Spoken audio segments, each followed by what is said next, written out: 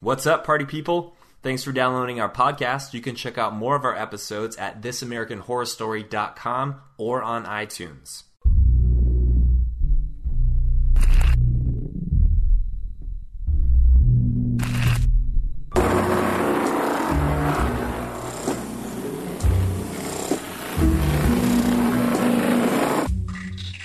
Hello, everybody. Happy day after Thanksgiving, and welcome to This American Horror Story, an unofficial podcast for the FX hit show, American Horror Story. I am your host, Tyler Moss, here with Chris Husted, co-host. Good morning. Well, good morning to us. Actually, only good morning to me. I'm in California. We are now recording on the morning after Thanksgiving because got hung up a little bit with all the festivities. Instead of our normal drinks, I am nursing my fourth cup of coffee this morning. I am in recovery. How about you? I'm on coffee cup number 1 right now. You have some catching up to do, but you're you're in a different time zone, so it's reasonable. Well, let's just go ahead and say that this episode was pretty nuts with all the different stuff we learned and all the stuff we had going on. Cannot wait to get into that. As always, you can send your comments to thisamericanhorrorstory@gmail.com or, leave it on our Facebook wall, This American Horror Story Podcast. But before we kind of dig in, want to cover some of the comments from you listeners from the past week. We had a number of people write in on Facebook and emails to tell us that what was on, it was not blood spots on Thredson's lamp, it was nipples that we were actually seeing. So I appreciate that being pointed out. I went back and watched it again, and yep, in fact, those are nipples on the lamp. So it was pretty gross, but good detail, really. Though I mean, talk about creepy details. That's what this show is all about.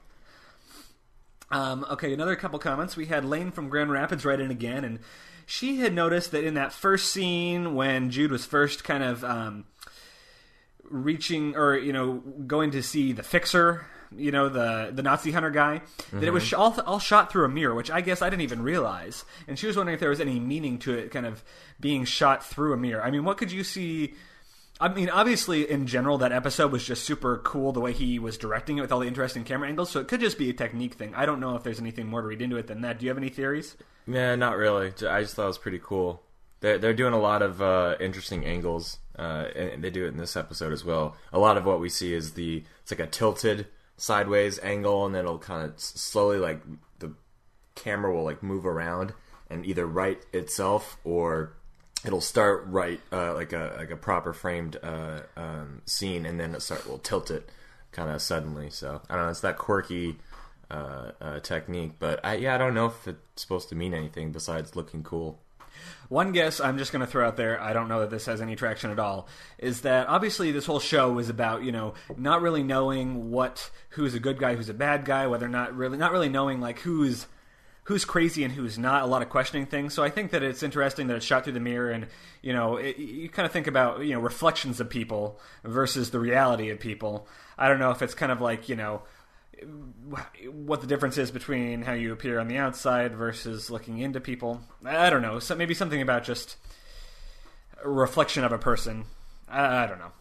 It's an interesting technique though. So right.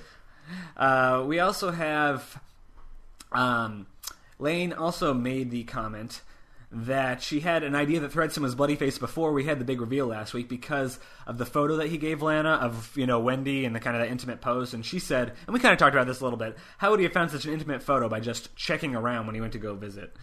So that photo probably was not in plain sight. You had to have been digging for it. That was a hint. So that was a good point out, Lane from Grand Rapids. Good find. We also had a really good couple comments from Curtis from Boston. Kind of digging into the alien connection and drawing a line between them and God. I'm just going to read his comment here because I think it was pretty insightful.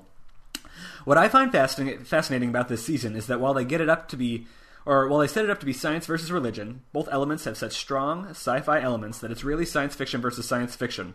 Which theoretically, anyone can argue that's all science and religion is depending on how you view the more open-ended questions of life. You guys mentioned that up until now you haven't mentioned or included, or the show hasn't really mentioned or included God. One thing I observed is that bright white lights, often associated with God, and use of electricity, or electrical sound effects, are always used with the aliens.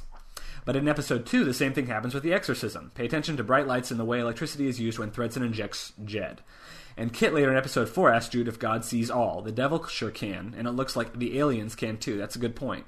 I was at first convinced that the devil and the aliens are somehow the same entity, but now I'm starting to lean more on the idea that the devil and the aliens are against each other. Aliens might be a bizarre way to look at God or any aspect of religion that I cannot shake the feeling that these two storylines are somehow connected, and everyone else is just a pawn. I think that's a really interesting point, that the aliens are kind of playing this God role and have been more involved than God. So it'll be... I mean, you can even start connecting the whole thing, like the Alma and Grace potentially being pregnant with, like, immaculate conception theories and stuff like that. I don't know. There's some deeper stuff going on here. So I think that'll be interesting to follow. But he said, if you notice, the devil's manipulating everyone, but only really by making them honest. Exposing the truth, even if it's harsh, is all that she seems to do. I don't think that's a coincidence. Well, she seems to do a little bit more than that in this episode. And if you question why she killed the Mexican patient, she was the only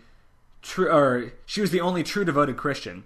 So she believed what she was told, unlike the other characters who are all hiding something that contradicts their beliefs in God. So I just thought that was an interesting point to make, that maybe the aliens are kind of taking over that role of God, and maybe there's some line being drawn there too. But he kind of ends it with one prediction that I think is a pretty good one and could be true. Is he says, I'll stand by my prediction that I think Sister Jude is going to become a patient at Briarcliff, and that the more she gets closer to the truth, something's going to have to happen. Well, obviously we see in this episode that they're trying to get rid of her, but we know she's not going to go away, so maybe that's how she ends up staying, is they find some way to trick her into being committed, just sort of like how they got, Lana committed in the first place through blackmail like that, so... Yeah, this episode really shows the unraveling of a lot of the characters that were previously in control of anything that was happening in their lives, which was Arden and Jude and the Monsignor, or even Thredson. Even though I don't mean in Thredson's professional life, but that would maybe, but the control over the women that he was abducting and murdering, like he had control, and he's unraveling, losing a little bit of control, as you can tell. As is the Monsignor, as is Sister Jude, as is Dr. Ard. They're all becoming, they're succumbing to the mercy of whatever their dark past narratives have been uncovered, basically. Absolutely, and they all seem to have a dark past. The only person who really seems in control anymore is Eunice, really. Eunice is stepping up. I'm loving her. Lily Rabe is killing it, too. She's great. Yeah, she's crazy, and is definitely living up to that wild card role, for sure. I love it. Yeah, she's in control. You're right. That's the only one, really. Before we kind of step in and kind of break it down, play by play, do you have any general impressions of the episode that you would like to point out? I mean, we talked a little bit about this before. Yeah. All the characters. Just that there's so many, we're jumping around between almost every... It's like we're doing a check-in episode with all our characters and our storylines, but they do advance the plot a little bit. We're obviously coming off a pretty good high of the previous episode. But I think overall I was pretty happy with checking in, even with like Shelley. Just things that we hadn't been able to spend a lot of time with, or characters we haven't been able to spend a lot of time with. We did get some Shelley closure, that's for sure. And one thing, though, that I couldn't quite put my finger on is the whole point of the narrative with the little girl. I agree. That was, we haven't tried this one yet, so let's throw in the creepy kid stereotype. What role did that play? I mean, maybe we'll figure it out. Maybe she'll come back. Obviously, now we're kind of thinking she killed her whole family. Right. But, so I don't know if maybe since she has nowhere else to go, she's for sure going to come back. But it was like she was like mini demon to Eunice's adult demon, kind of. Right. Yeah. I when it started happening, it was like, okay, maybe this will take the route of the Anne Frank storyline or something.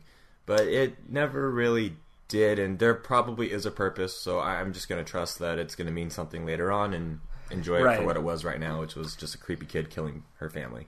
Right, because it didn't seem to really affect any of the other storylines. It was just kind of its own little trajectory there. The only thing being that really great conversation between Eunice and the girl, and maybe that was the sole function, that great conversation, which we'll talk about in a little bit. But, right. That was the only connection, really. I mean, Eunice was giving her the push she needed, basically, to kill her family, it sounded like, and to be who she was. But anyway, just going back to the general overview, like jumping around between all these storylines, I don't know if you're feeling this, but I'm getting more and more excited because I know we're just building up to a point where all these storylines are going to cross path, and it's all going to come together in one big moment. You're just kind of hoping that there's some sort of giant interconnectedness of everything that's going to unspool itself, and we're going to see how all these stories are kind of one, and hopefully be really impressed with how the writers pulled that together. I hope that they're not pulling a Lost and just kind of flying by the seat of their pants, and they have an actual plan with this, Yeah, I think they do. I would guess they do, just because they know they're going into this with only 12 episodes or 13 episodes. I forget what it is.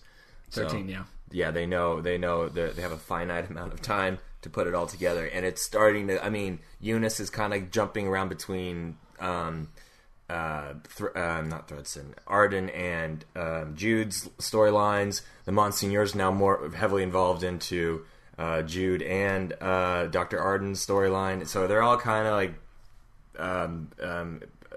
becoming intertwined with one another. So it's all going to collapse at once, I think, which is going to be great. Oh yeah, I think so too. And you know what? These writers seem to have such an attention to detail too. With like, just we talk about music and camera angles and the little things we notice from here to there, allusions to different stories and stuff like that. You got to think that when they pay that much attention to detail, that they have a clear idea in mind of where all this is going. Right. Or at least that's what I'd like to think. Yeah. The other part of the storyline that I'm curious what's kind of going to happen is we finally jump back to the future or the present time, I guess, and we. Here, I don't know. Do you want to just start with that? Because that's the opening scene, right? Absolutely. So, okay, we open in the present, which we kind of thought we were done with the present as of somewhat recently. And there was a 911 call to the police that brought them to the asylum. And we're assuming it's Bloodyface on the phone. It makes it pretty clear. But it is not Zachary Quinto's voice. It is not Dr. Thredson. It wasn't? I thought it was either his. It kind of sounded like him. You know who it is? And this was pointed out on Facebook by Tiffany. And I absolutely agree. It is Dylan McDermott, who was Mr. What was their last name? Ben Harmon. Yeah. Ben Harmon from season 1. Right. So we knew he was coming back. But he is the voice of Bloodyface in this new season. So we know then that it is not Thredson in the modern day. I'm pretty sure. Otherwise, why would they not use Zachary Quinto's voice? I'm 100% sure that is Dylan McDermott's voice. Oh, okay, I couldn't tell. It was just vague enough to me that it could have been his, or I don't know. Anyway, that's good to know. I think I'm positive. After Tiffany's comment, I went back and listened to them both, and it is definitely his voice, which leads us to some interesting theories that I kind of want to end on, because that's kind of the scene we end on. So we can talk about the theories that are kind of possible that we can draw from that.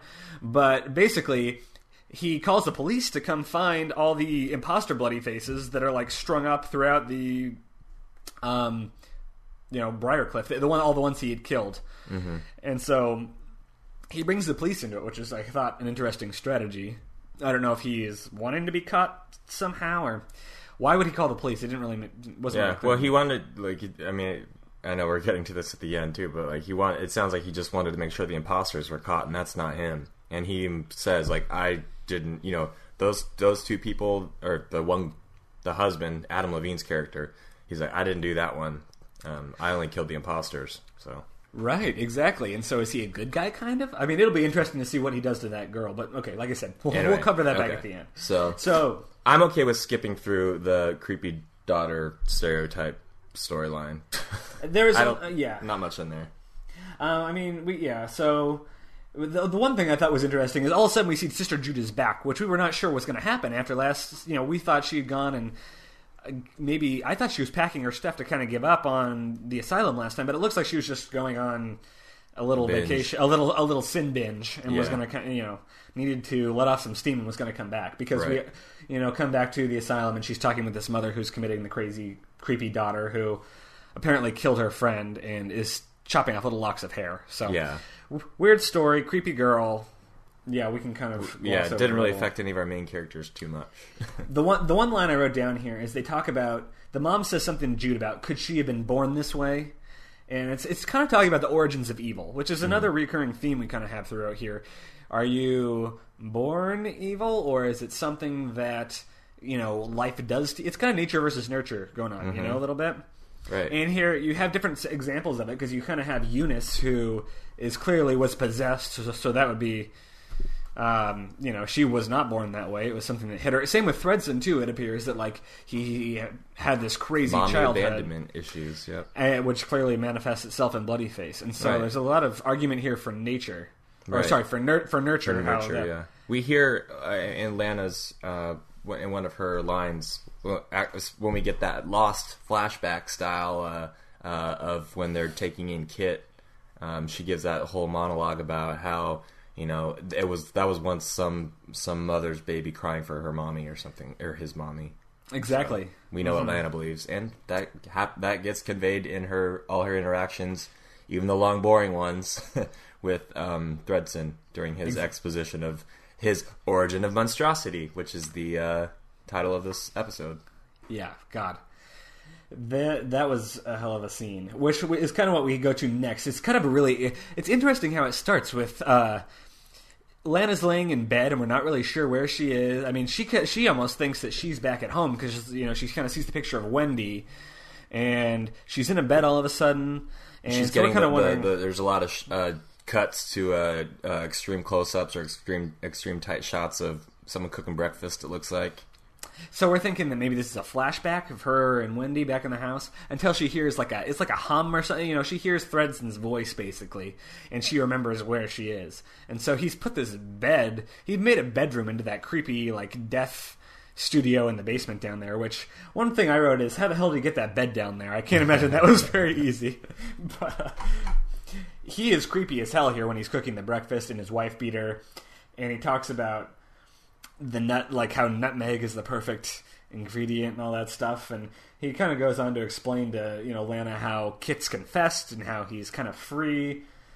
But then he goes into the mommy issues when he brings her the croque monsieur and says the perfect mother's snack.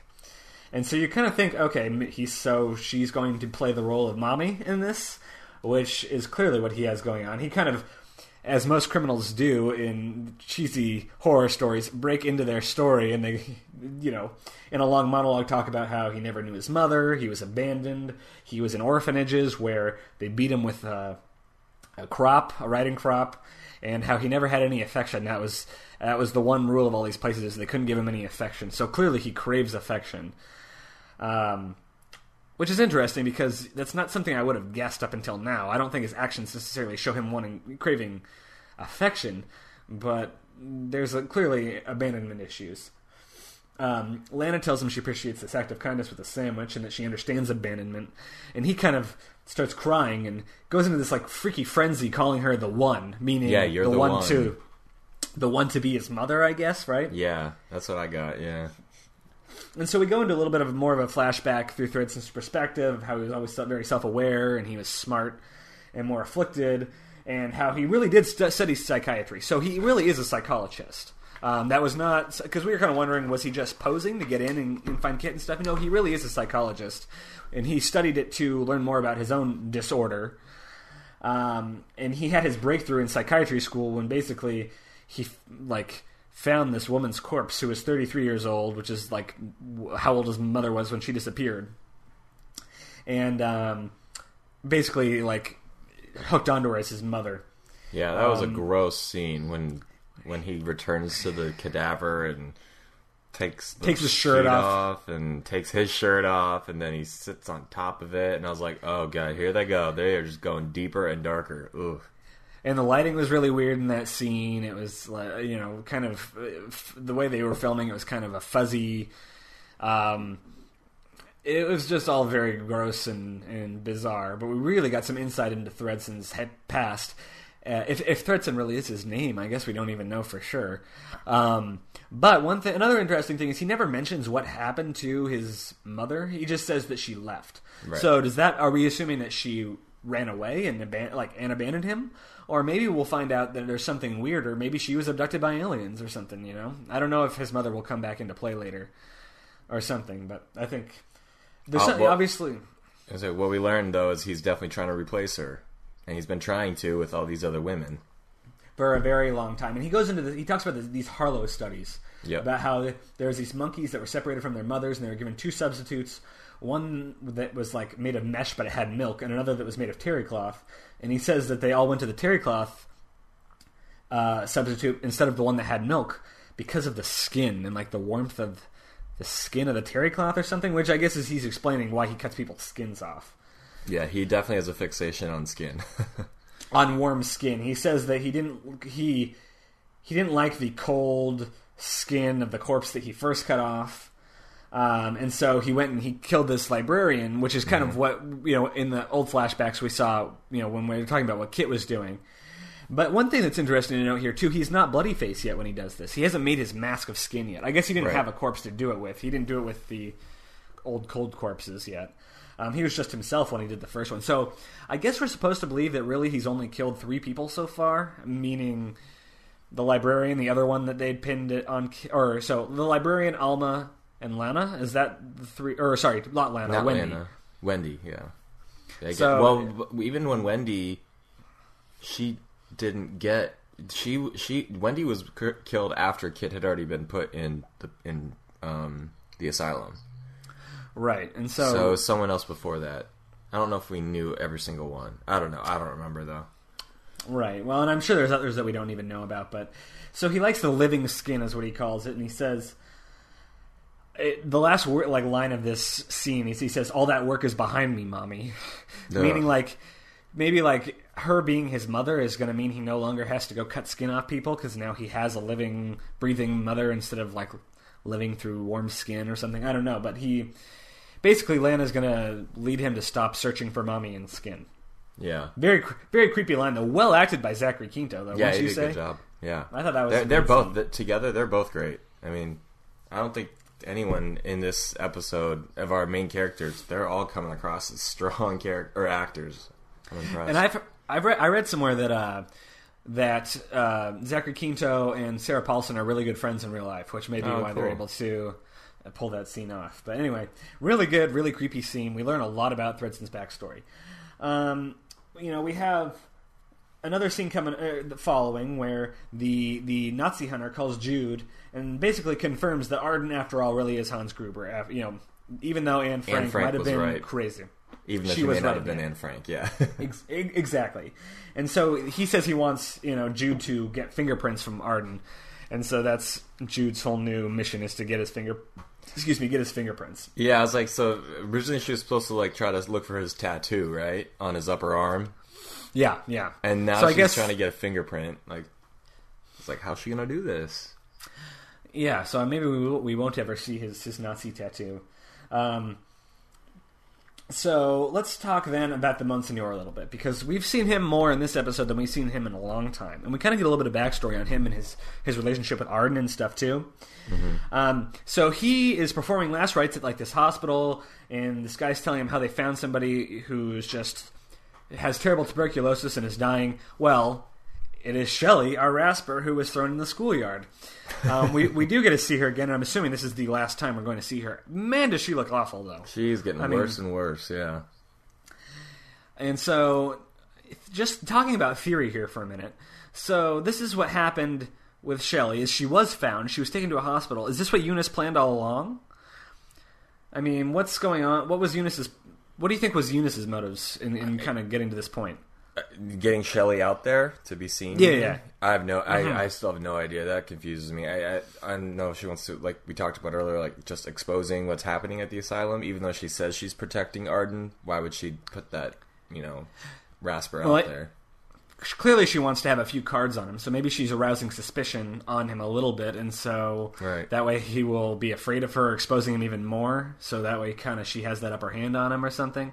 Yeah, we learn later, she does keep a few cards in her back pocket to play against anyone that she can. Exactly.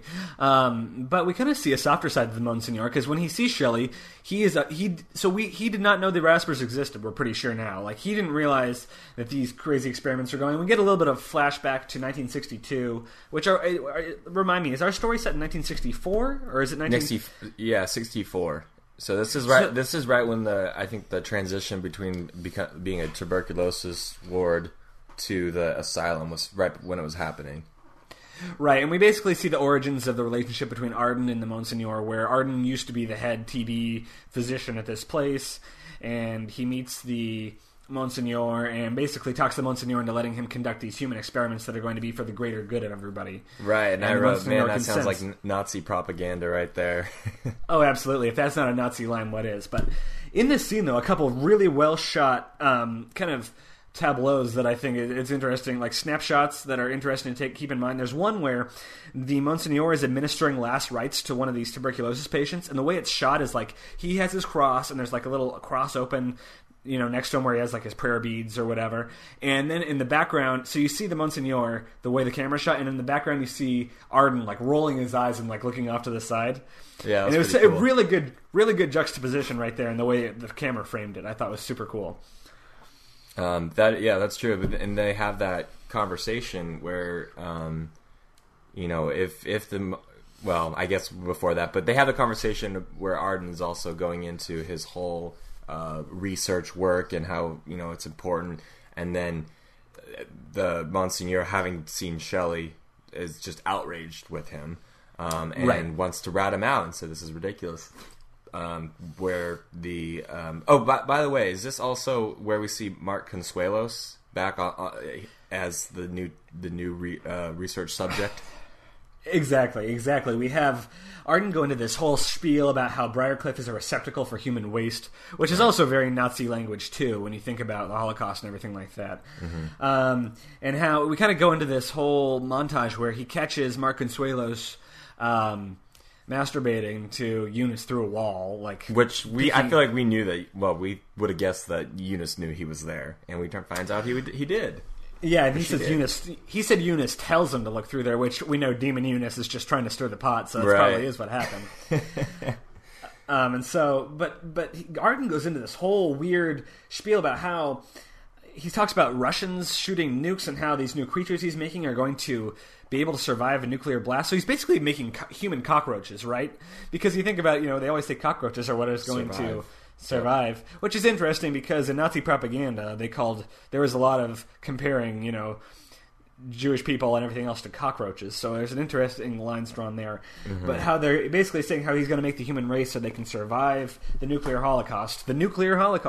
Right. And I know, we're moving on to the Cold War now. Yeah, exactly.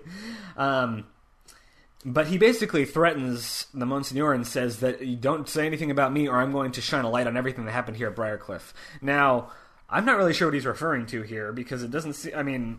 is it stuff we don't know about yet, do you think? I think there are some things that we're going to find out. Obviously, one of the biggest ones is his experiments, but yeah, I don't know, but he does say everything will be illuminated, hinting that the Monsignor also has some secrets that he's done that we just don't know a ton about him yet, and he would go down with Briarcliff if he tried to rat out Arden. But then he says... we do have a common enemy, and we both know where the real danger lies. And I was like, Sister Jude, where? And then I'm assuming they're both talking about Jude, but clearly, they're definitely both talking about Jude. And Jude the Monsignor goes to Jude and basically, tells her that he's going to send her away to Pittsburgh because she's lost her way. And Jude gets really upset and, says that Dr. Arden, it's just because of Dr. Arden, and he kind of gets all flustered and says it's not. And so... She says, I know it is. So Jude I love her accent, sorry. That's an aside, but her accent's so confusing but so interesting. It is very interesting. She's good with accents. Talk about Constance in last season, too. Yeah. I'm starting to really feel bad for her though, because man, everyone is just hating on Jude now. Arden always did, but the Monsignor, who was somewhat of her friend or a colleague, if anything, she just and love interest, and she was in love with him. So right. At least that's how it seemed, and so lust at least, yeah. What a heartbreaker, Yeah, and Eunice is hating on Jude. Eunice wants Jude to go down suffering too. Exactly, and let's talk about Eunice for a minute here, because she talks about it a little bit in this conversation she has with this demon girl, which I don't know if... Do you think the demon girl is a little bit of an allusion to, The Omen or some of these older movies where children are kind of these demons? I guess that's a lot of movies where children are demons. A lot. Anything PG-13 these days has a scary, possessed kid of some sort. So we're playing with, horror cliches once again. Yeah, I was calling her Samara with a good brush. Remember Samara from The Ring? Yeah. Who got her hair braided. And so, they're preparing food, which there's a lot of scenes that occur in this show where people are preparing food, kneading bread. You're right, things. yeah. What's with all the food preparation? What do you glean from that? That's interesting. I haven't really thought about it. I'm gonna have to think about that. I don't know. I'm curious what our listeners would think. I mean, there's theories you could make, like, cooking is all about... Well, we talked about kneading bread, kind of like molding food, molding people. Food, I don't know what the whole... I think the Eunice scene was just so they could tie in the chef's knife to later on, probably. But I don't know. But, like Thredson cooking for Lana earlier, that was, what was the point of that whole scene? Why did it have to revolve around food? Yeah, there's a lot of food imagery going on. I mean, the bread thing could be communion-esque, but I don't know. I'm going to have to think about that. That's a good question, though. Yeah. But they have this conversation where basically Eunice says to the girl, I know that you killed that girl. I'm the devil. I know everything. But she immediately says, it's okay that you killed her. She deserved it. And you get this interesting flashback of the real Eunice. And she's talking about how, she says to the little girl, you were privileged to have been born with this authentic impulse where you just do what you feel like. And we see the scene, once again shot in kind of this retro flashback. I wrote shot on Instagram. yeah, exactly. Where Eunice is at like this pool party. And everyone's telling her that she needs to like go on the diving board, and basically like they're all going to strip off their clothes at once. Like, what pool party is this? I mean, this as far as storylines go, I know we need to see Eunice suffer in some sort, like we see, a lot of characters who go through a change in their life that makes them the way they are.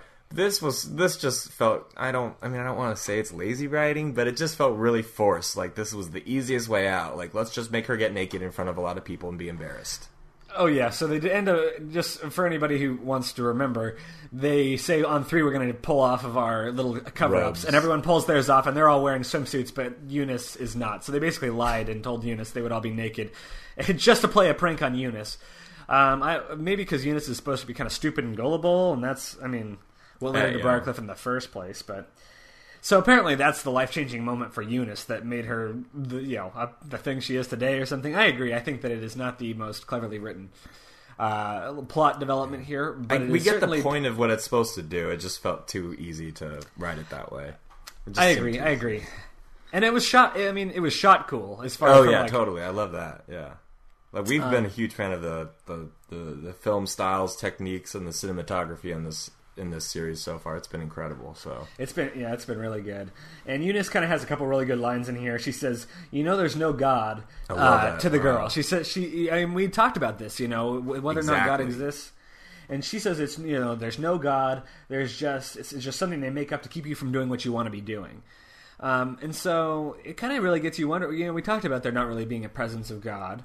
So is this something that Eunice is telling us as viewers that we're like, it's supposed to be revelation for us that we're living in a world where there is no God? Or is it maybe... I think they just listened to our podcast and put that line in there because we have been asking that question for the past 2 episodes. Yeah, exactly. They're finally going to just stick it out there for us. But I do have to say, I have some questions about next week's episode because there seem to be hinting at some sort of... Oh, I got really excited, yeah. I know, okay, wait, so... Before we move on from Eunice's thing, she basically tells the little girl that she's smarter than everyone else, and she knows it, so she should use that, right?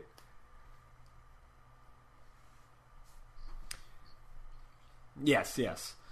Yeah. Mm-hmm. Anyway. You're right, that she says, I'm the devil, there is no God. Do you think she actually is the devil? Uh-oh. Eunice is the devil, or the girl is the devil? Eunice is the devil. I don't think she's actually the devil. I think she's like a demon, but she's just like satanic. I agree. I think that Eunice is a demon, and I think what she was saying is that she's like a manifestation of the devil. Not necessarily. Right. Okay, yeah. Okay, that's good. I was just curious. Anyway, moving on. So that's a good point to make, though. So here we kind of follow Eunice again. Judah's packing her stuff. There's like this very heavy kind of gospelish music playing in the background. Right. And Eunice comes in and says, that the mother of that girl came to pick up the girl. And she acts all surprised and says, "Oh, where are you going?" to Eunice, and Eunice tells her that she's leaving, and Jude tells Eunice that she's leaving. And Eunice pretends that she's so sorry, and they give each other a hug, but Eunice spots the red lingerie in Jude's drawer at this point. Yeah, she's eyeing that. She's definitely eyeing that. But then you also see Jude she asks Eunice for a bottle of cognac, which she then takes to Arden for a drink. She says she's being a good sportsman. And so we wonder for a moment if maybe she's going to poison Arden. It's kind of what I felt like. That's exactly what I thought too, yeah. Because that's what Arden seemed to be concerned with, because he was like, are you going to abstain from this? And he's kind of like, I'm not going to drink this unless you drink it too, bitch. Yeah. And so, yeah. And so she pours it, she pours them both, and she drinks hers first, so he drinks it, puts it down, and we find out, this is going to be how she's going to get his fingerprints, because we kind of get this cool zoom in on the cup. Right. So that was kind of a cool trick they played, too. I was watching with my sister. She's like, oh, she CSI'd him. Yeah. That's a good way to put it. And all the while this is happening, though, Eunice is dancing around, right, in Eunice's lingerie to Leslie Gore's lingerie. You Don't Own Me. Yeah, I know. And she's yelling at the cross, saying, you don't own me, to the cross. Takes the little necklace off and throws it there. It was incredible. I mean, let's just say, I think it's interesting. Not only does Demon Eunice seem to be like the counterpart of God, but it's almost like she's like the angry daughter of God that is like feeling rebellious, and it's more like, it's not even just like she's the opposite. It's like she holds something against religion. It's bizarre. You know what I mean? Right. She's evil, but not like so evil that she's like trying to completely destroy the religion. She's just being a rebellious teenage demon. She acts kind of childish, really. Yeah, absolutely. Anyway. Interesting. She's dancing around and throwing stuff at the cross and everything like that. But when she's there, the phone rings, and it's the Tuco's Nazi uncle. hunter. Yeah, Nazi hunter, Tuco's uncle, and she pretends to be Sister Jude, and does the accent pretty cool. Yeah, and so she goes to visit him. We see this scene where she like knocks on the door. Yeah, she does the Jude accent, which is kind of cool. And we see this scene where she knocks on the door, and he opens, and we know that she's going to do something bad here. Jude shows up. The phone is just ringing and ringing inside of the apartment. The door's kind of cracked open. She comes in. She answers the phone. No one answers. It's just like a minute for her voice to hear, and then a click. And then she goes into the bathroom and sees that scene, though, when she's on the phone answering the phone and you can see through the door the body lying there. I thought that was awesome. Oh, so cool. Well constructed. Well constructed for sure. And like you also see in this scene that all the Nazi all his Nazi hunter stuff is off the walls now and everything. It's like the room's all well cleaned up now. And you see, then she sees him in the bathroom. He's got like a shard of glass in his neck. Is that what happened there? Right. Yeah, it looked like the mirror or a glass frame broke or something. He got stabbed with that, yeah. And he's bleeding all over the place, but he's still kind of alive. And she leans down and says, was it Arden that did this to you? And he says, no, it was a nun. Yeah, and so actually he says, nun. Yeah. And then Eunice. So now Jude knows that Eunice is not... Yeah, it's not on her side, basically. But what was your theory about the phone ringing? I've got a theory about it, but I want to hear what you say first. The phone that rang that Jude went to go pick up in the hotel room? Yeah, what do you think the phone was? Do you think it was Eunice? I thought it was Eunice. I didn't really think... I assumed it was Eunice, but to make sure that Jude was there to see that. I think that's a good possibility, too. One thing I was wondering is if maybe this was some trick, like maybe she was somehow trying to frame Jude. Yeah, that could be. For the murder. I wonder if that'll be somehow a part of it. Like I don't know if she'd be able to like record the voice, or even if that would end up showing anything, but somehow some trick to show that Eunice was at the scene of the crime, getting her fingerprints on the phone maybe, or sorry, that Jude was at the scene of the crime, so like getting her fingerprints on the phone maybe, or something like that. I don't know. Right. So some way to frame Jude, and maybe that's what's going to end up maybe Jude will get framed for that crime, and that's what's going to get her thrown in Briarcliff as a patient. That's a possibility. Anyway, so really interesting, kind of turn of events that goes on right there. In the meantime, I want to hit on Kit calls Thredson back at Thredson's house, and this is the only time we see Kit in this whole episode. And he's at the police station. And he's basically accusing Thredson of lying to him, of setting him up, and everything. And this really upsets Thredson, considering it is true. he gets like weirdly worked up about it, you know? Yeah, that was weird. I didn't really understand why he cared that much, why Kit was calling him a liar. Right, and so all this time, you know, Lana's trying to saw off the chains on her while he's on the phone. But after he freaks out and hangs up on Kit, he runs downstairs and is like freaking out to Lana about how Kit's really the crazy one and he's the one who's seeing aliens. And maybe Thredson is very sensitive about being called a liar or anyone implying that he's crazy or not normal in any way. He just seems like ridiculously sensitive anyway.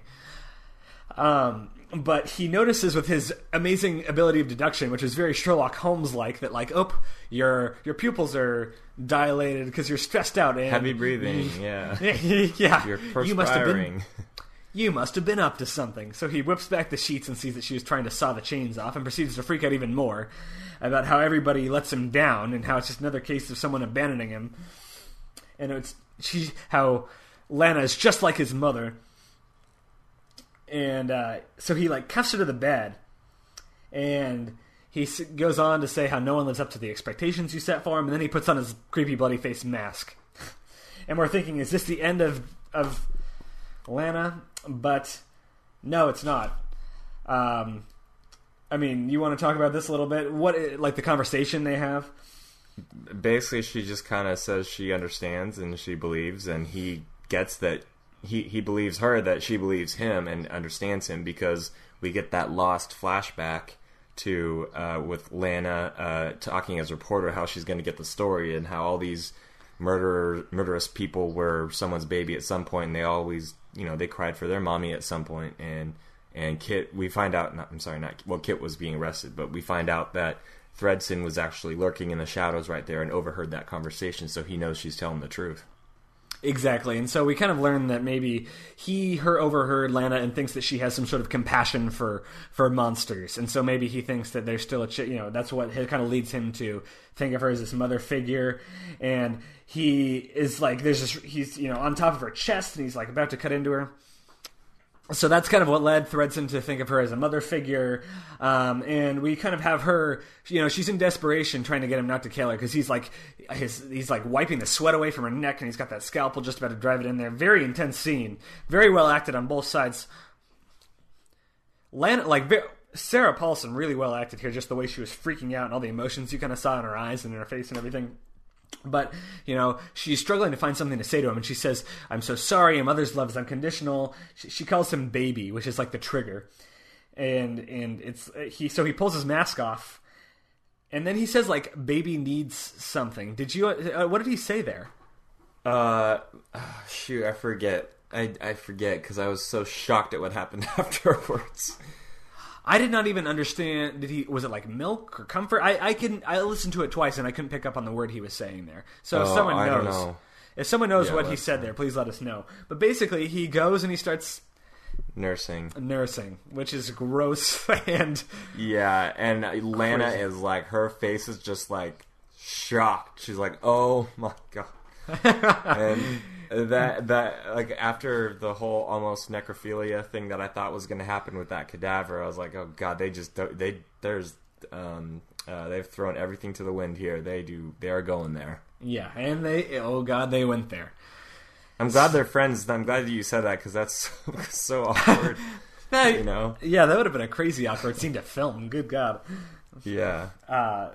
So very gross and interesting end to kind of that narrative for this episode.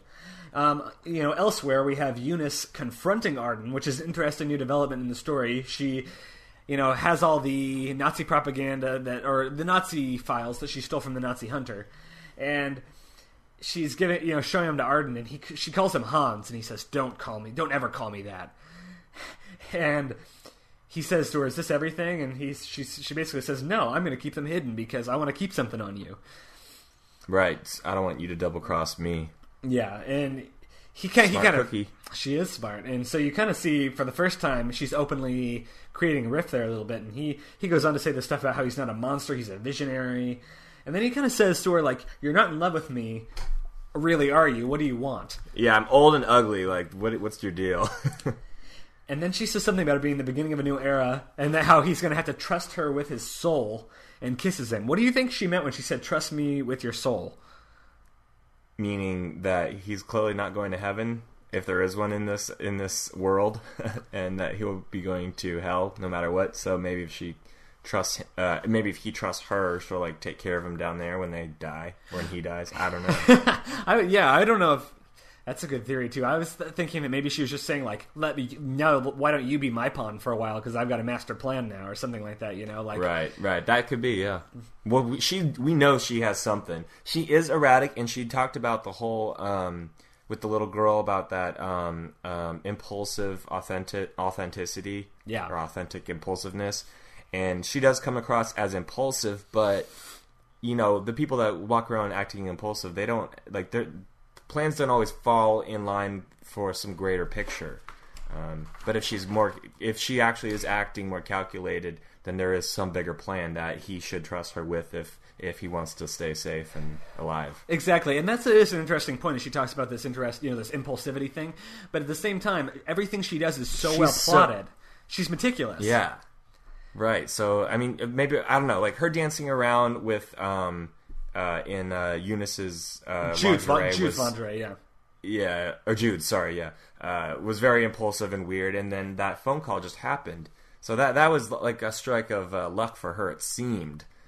So she could, have something on Arden, but then where the rasper was planted, and there is some calculated element to her thought process. She seems very calculating, which is contradictory to, what she was telling the little girl. And it may be in some ways she's saying, I'm not necessarily that way, but I envy that in the little girl. Maybe she's saying, I wish that I had that. Because she says something about how, I wish I was like you and I was born with this impulsiveness.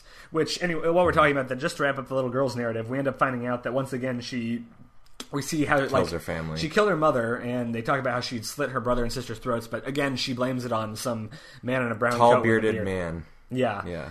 And once we see her, we know it's her because she pulls another lock of hair out of her pocket or something like that.